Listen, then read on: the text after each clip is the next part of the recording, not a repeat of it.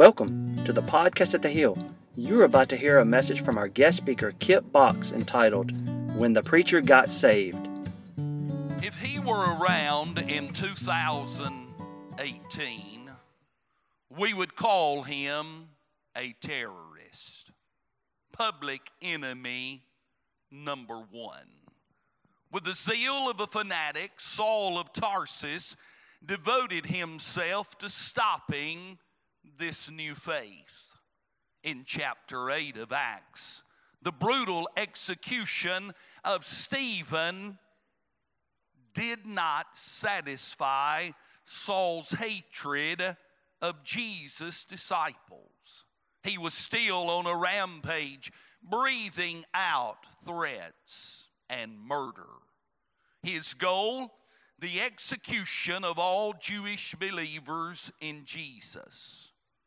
Like a bounty hunter, he sought authority from the Sanhedrin in Jerusalem to travel to Damascus to arrest believers and bring them to Jerusalem for trial. Saul was looking for members, the Bible said, of the way. That term, the way, there meant those who had a distinctive moral life, a distinctive spiritual life. How many of you today are glad to be in the way? You see, he was looking for those of the way. This intellectual giant, Saul, concluded that Jesus was a blasphemer and Christianity a cult. However, in chapter 9, Saul was about to meet a man. The conversion of Saul was no case for Philip. Saul was made of different stuff than the Ethiopian. Nor was it a case for the zealous Peter, because Saul was no Cornelius. This conversion of Saul was undertaken by the Lord himself. And this seems to be, in Acts chapter 9, Saul's first encounter with our Lord. Saul would testify in Acts 26 and 19 and call this the heavenly vision. He would never forget his heavenly vision of the Lord from heaven. You see, the meeting of Jesus is no ordinary event. Oh, thank God. Saul of Tarsus one moment was high and mighty. He had orders to bring in the church and persecute them. But the next moment, he's lying in the dust and he's trembling. You see, Saul was blinded by such a light that had never shone on earth and listening to the voice that angels adored. In a moment, a hardened sinner falls to the ground. He is astonished and he says, Lord. He asks two questions. I would say life's most important questions he asks. Who are you, Lord? And then he asks, Lord, what will you have me to do? These questions will determine a person's eternal destiny. We are privileged in this chapter to see the conversion of the world's greatest preacher. Everybody in the world is looking for an opportunity to change. The world wants people to be transformed educationally and socially. But I want to tell you today that the world cannot bring about real transformation. I, as a preacher of the gospel, in myself cannot bring about real life transformation. There is only one that can bring about real transformation, and that is Jesus. Can somebody say amen? Paul would write of this transformation in Ephesians 2:1 when he said, "And you hath he quickened, or made alive, who was dead in sin." Yes, Saul, cruel, hostile, strong-willed, Saul, self-sufficient, independent, angry, everything a bad individual would be. However, on the Damascus Road, something drastic, something divine happened to him. He got saved. I want to talk about that this morning. 2 questions. Lord, who are you? Lord, who are you? First of all, who is Jesus? Who is Jesus? He's unique in his person. Do you realize that Jesus explained the scriptures as no one ever before? He healed the sick. He forgave sins. He even raised the dead. Chuck Swindoll said of him, and I quote, "Jesus was the greatest life of all." Unique in his person. Have you ever thought about that Jesus in his birth was born of a virgin? He was God incarnate. He did not get here with the aid of a biological father. No. How could this be? I want to tell you how it could be. Mary said, "How can this be, seeing I know not a man?" And the angel of the Lord said to her, "That which is conceived in you is of the Holy Ghost. The Spirit of the Most High is going to come upon you." I want to tell you, everything that this church fundamentally believes is because Jesus Christ was born of a virgin. Thank God. May I tell you, it's John 1:1. In the beginning was the Word, and the Word was with God, and the Word was God. And then in verse 14 it said, "And the Word was made flesh and dwelt among us, and we beheld his glory of the Father as of the only begotten, full of grace and truth." It is Colossians 2:9 that said, "For in him dwells all the fullness of the Godhead bodily." It is the fact that God came down to earth through his Son Jesus Christ, that he lived among us. He would walk among us. Oh, I feel the Holy Spirit today. In a time when there was a godless Caesar on the throne, in a time when there was oppression of the Jews, Emmanuel, God with us, came to this earth. Oh, we sing, "Oh, little town of Bethlehem." And yes, may I tell you that when Mary laid that babe in a manger, she laid God in a manger. He was the God-man. He was the one that on his mother's side was a baby, but on his father's side he was the Ancient of Days.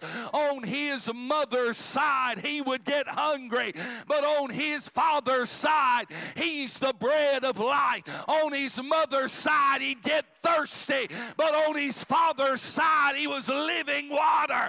On his mother's side he would get tired, but on his daddy's side he gave rest to the weary. Would you give him praise today? Hallelujah.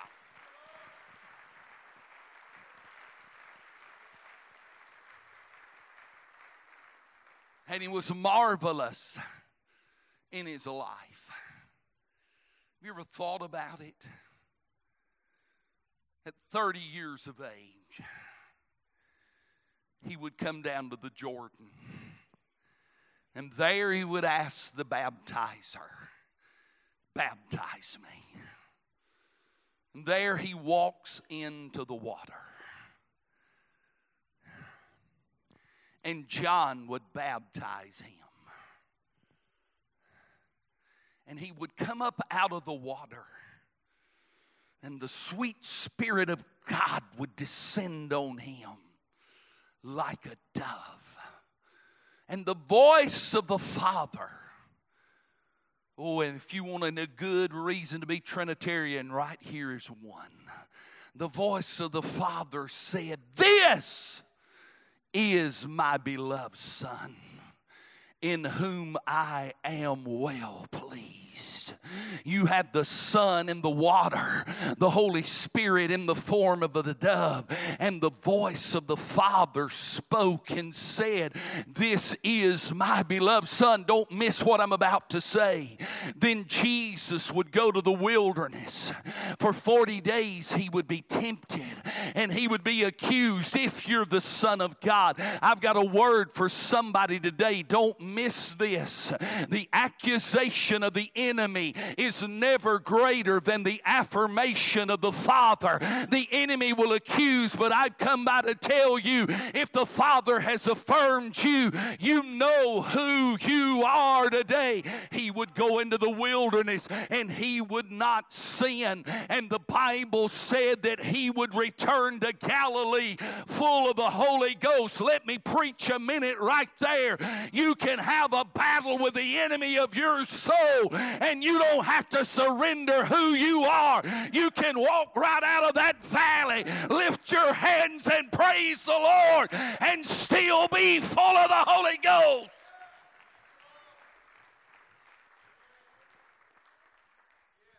And then he would start a ministry of 3.5 years. Ooh, my God, I may preach an hour today. You don't have church tonight. He would start a ministry of 3.5 years.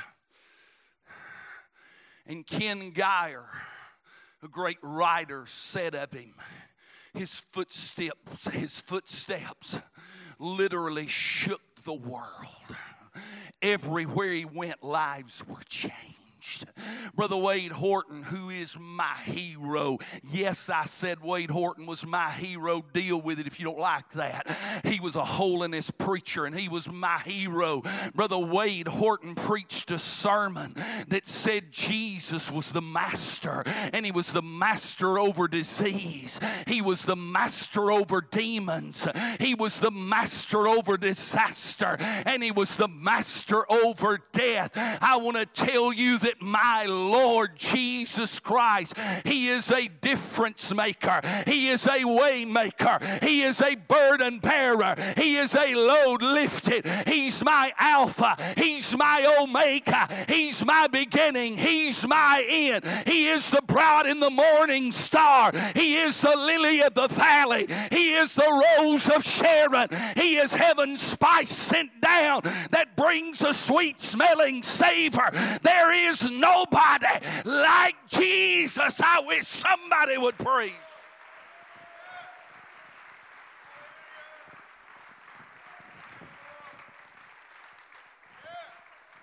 Sister Becky, I'm preaching the other Sunday up in Mount Pleasant, Michigan. I'm preaching in about an all African American congregation. And I got to preaching about Jesus. And there was an African American older saint sitting on that second pew. And I had my hand out and I said, "Can't nobody." And before I finished it, she grabbed it and said, "Do me like Jesus." And that old boy got on that piano and we started singing, "Can't nobody do me like Jesus. He healed my body and told me to run on home." I wish somebody would help me preach today. Who are you, Lord? Unique in his person, marvelous in his life, and third, he is superlative in his name. What do you mean? He said, "I am Jesus." Oh, I like that. The angel of the Lord told Joseph in Matthew 1:21, "You're going to call this baby Jesus, for he shall save his people from their sins." Oh, I realize it's 2018. I realize that I am in the day when I'm supposed to be politically correct. I'm in the day of relativism that says everything is truth as long as it's true for you. I am in the day of pluralism when the elitists of our world, who are toting Louis Vuitton purses and driving Porsches, are saying you're ignorant if you don't believe all roads lead to God. But may I tell you today, the Galileans said in 14:6 of John, I am the way, I am the truth, and I am the life. When Peter and John were on trial for the healing of the lame man, Peter said in Acts 4:12, neither is there any salvation in any other, for there is none other name under heaven given by men whereby we must be saved. I realize it's a pluralistic nation, but Paul said in Philippians 2:9-11, wherefore God hath also highly exalted him and given him a name which is above every name, that at the name of Jesus every knee must bow, hallelujah, and every tongue should confess that he is Lord, to the glory of the Father. May I tell you, demons will not tremble at the name of Buddha. Demons will not tremble at the name of Muhammad. Demons will not tremble at the name of Hare Krishna. They will not tremble at the name of Joseph Smith or Sun Myung Moon. You don't know why? Because those names cannot save. But at the name of Jesus, every demon in hell has to tremble. At the name of Jesus, every knee must bow.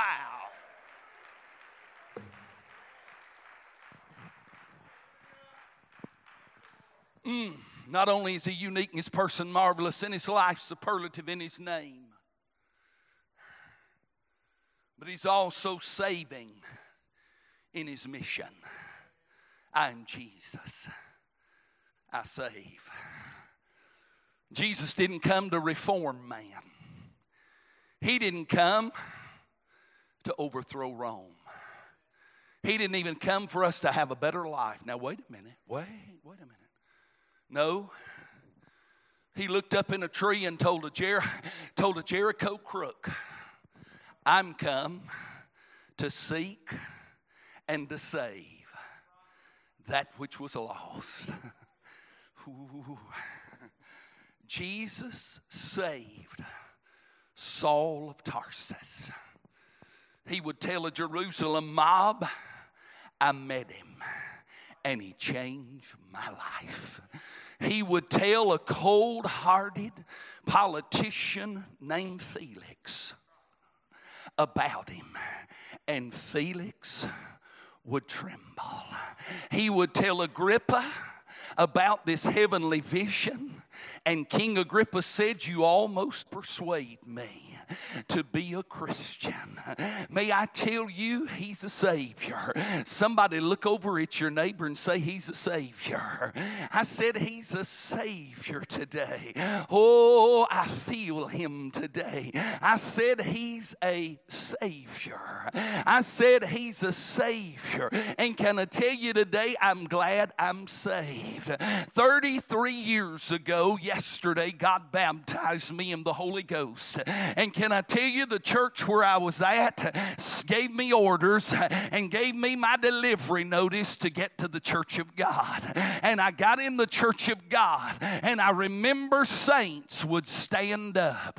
I can see them now as the saints of God stood up with their hair piled on their head, the women, and they would say, I'm glad I'm saved, sanctified, and filled with heaven's sweet Holy Ghost, and a member of the church of God. And sometimes they do a little dance and spin around and sit down. Well, I want to tell you today, I'm glad I'm saved. I'm glad I'm saved to new life divine. My joy is much fuller since I'm saved.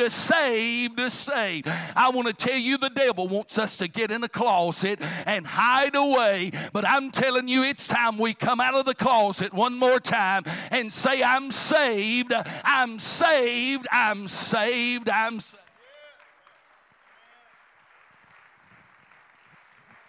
What are you talking about? Saved.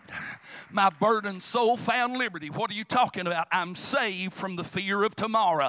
What are you talking about? I'm saved from the guilt of my past. What are you talking about? I'm saved from the condemnation and punishment of hell. Anybody glad you're saved today?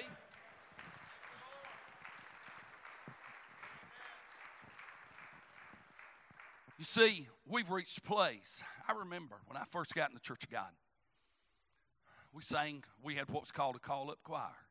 Anybody know what a call-up choir is? Come on, y'all come on. Y'all come on. Brother R.E. Melvin would say there's still a few good men back there. Y'all come on. Come on, Martha, you sing good alto. We're going to sing some alto. Get up here. I realize that's primitive. Let me tell you something we had in that dynamic, though.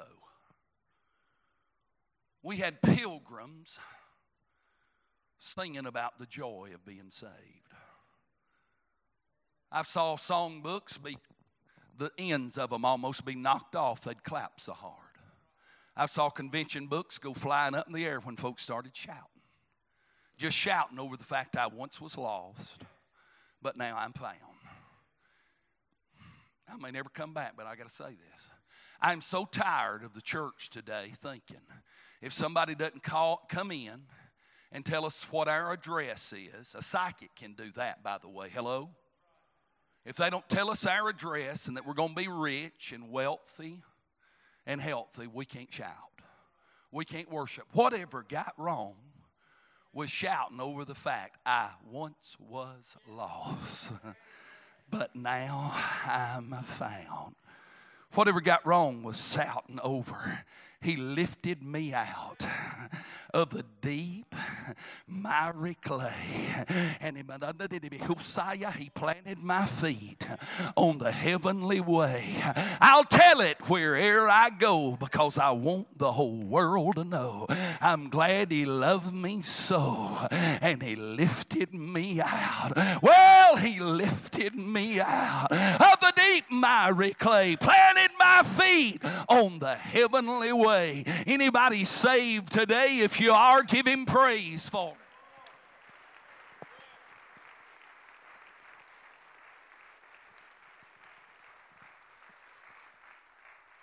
Last fall, I got an opportunity to go to East Laurinburg, North Carolina, and preach a revival. I'm supposed to go back again this fall. It was so good, I felt like just signing the check and handing it back to them. I didn't because I got a kid in college, but anyway, I felt like just paying them to let me come. I went, and it was a dynamic I had not seen probably in 25 or 30 years. They had a trained choir. But that choir got up, and I'm sitting there on Sunday morning, and they don't know me, I don't know them. And I'm thinking, okay, I'm state overseer. I need to be, dignified this morning. So I'm sitting there with my suit and tie on. And a little boy gets up to lead the choir. He's about as big around as a broom handle.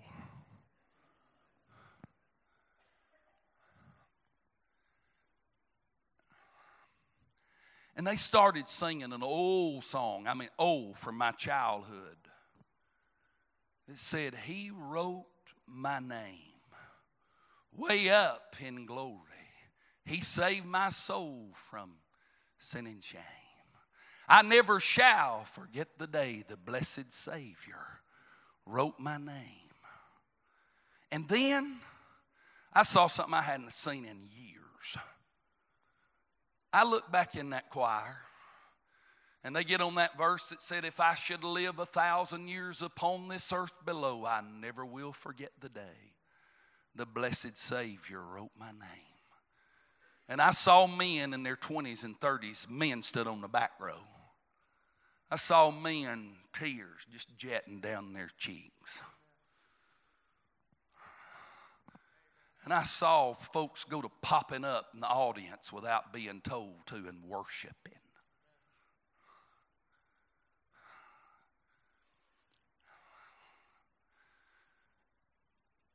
And all of a sudden, when the song ended, And I remember this well when I first got in Church of God. There was a roar of shouting and speaking in tongues, just all over the building. And I wasn't a pastor, but I looked at that boy and said, sing it again, sing it again. They started singing it again. And all of a sudden, I forgot who I was positionally and started thinking about who I was relationally. He wrote my name way up in glory. And when I came to myself, I had danced all the way across the rostrum and was over by the organ speaking in tongues. And the place had gone ballistic. You know why? Somebody said that's pure emotionalism. Call it what you want. Call it what you want, because I'll guarantee you some of you stomped your floor through when that boy threw that touchdown pass and Alabama beat Georgia in the LAC. Call it what you want to. Call it what you want to. And I love the fact that Tui, or whatever his name is, was Holy Ghost filled and praying in tongues when he threw the pass. But can I tell you, Tui's touchdown pass wasn't near as good as that night in 1976 when he wrote my name way up in glory and he saved.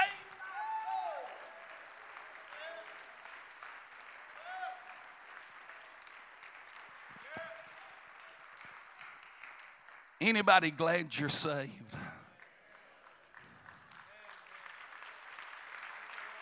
Unique in person, marvelous in his life, superlative in his name, saving in his mission. I got to quit. And united to his body. He said, I'm Jesus, whom thou persecutest. Do you know every time the devil comes against you, he's coming against my Lord? You'll know why? Because we're in Christ, and Christ is in us.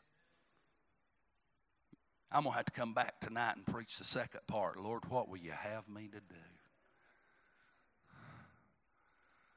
Saul got saved. He got saved. And he got full of the Holy Ghost.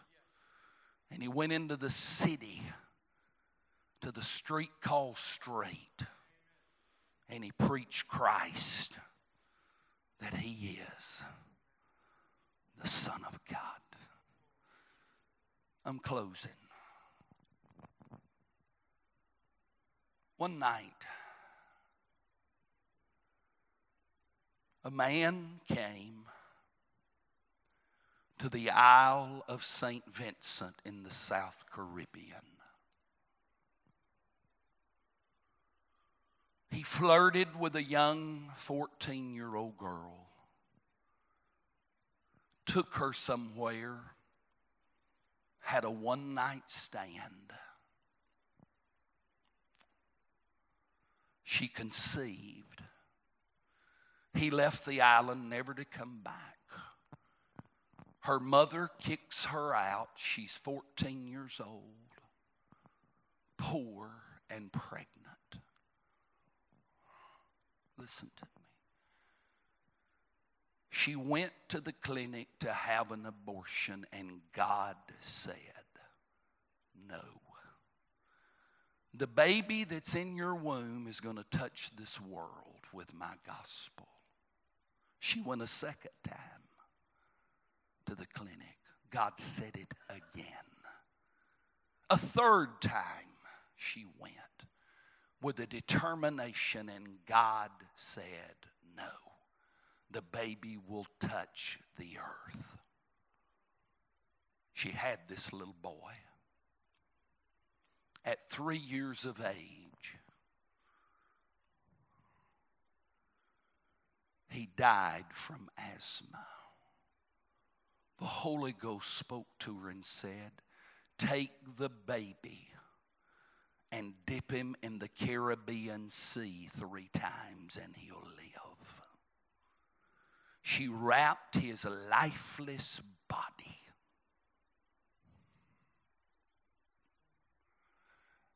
up in a sheet and took him to the Caribbean Sea and dipped him 3 times. And the 3rd time that baby came up alive.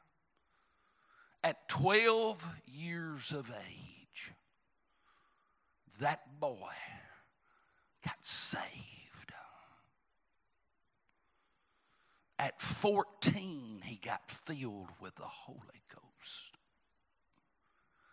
His mama had a condition, and she started dying. And God spoke to that 14-year-old boy, said, lay your hand on your mama, and I'll heal her. He laid his hands on her, and God healed her. My God, I feel the Holy Ghost. God called him to preach.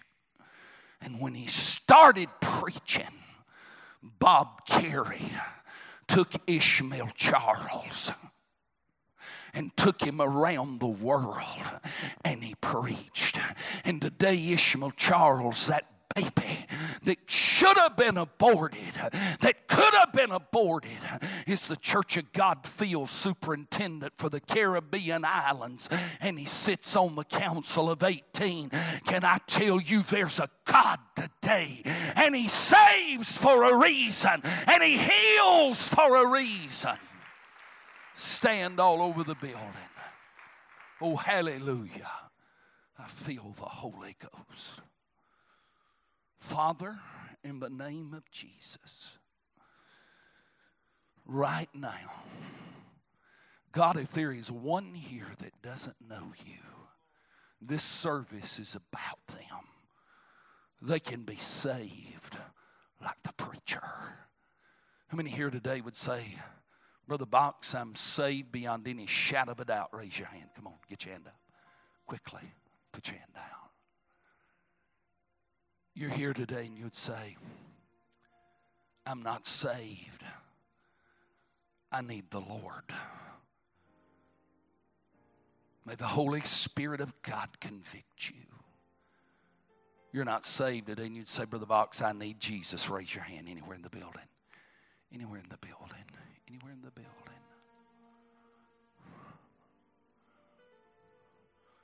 You're here in this building and you need Jesus. I feel led to offer this invitation. You need Jesus to heal your body. Raise your hand. Come on, raise your hand. Get it up high. Get it up high. Get it up high.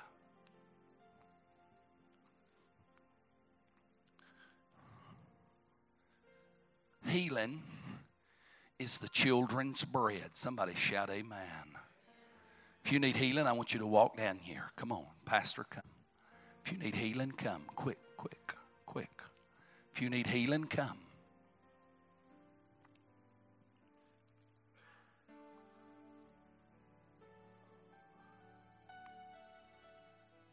Come on, quickly.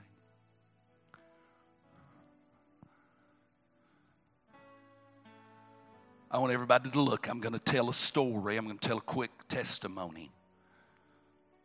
And this wasn't something I read or saw on television. This was something that happened to me. A little over a month and a half ago, I was preaching in Dallas, North Carolina. There was a young girl there that night, emaciated, white as a sheet. She had a medical mask on. I thought, what's wrong with this girl? They sat way up in the balcony. Her mom brought her to the altar that night. Listen to this. Her mom said, Brother Box, we've driven 3.5 hours one way to get here. My daughter's dying. We've sent her to Chapel Hill, and the doctors said there's nothing that can be done. Duke, nothing can be done. Said my daughter has not swallowed in 4 years. She's lived off the droppings of an eyedropper and intravenous things. She's dying. it's over. She can't swallow. We prayed for that girl that night. If I had to meet God in judgment, this is what happened. We prayed for her. I saw faith begin to arise. And all of a sudden, the pastor looked at a bottle of water and ran and grabbed it. Now, I'm going to be honest, his faith was greater than mine. Because water's the easiest thing to get choked on. He put that bottle of water up to her and said, drink it. Drink it. Boy, I saw her fighting a battle of battles. She put that to her lips, Brother Chris.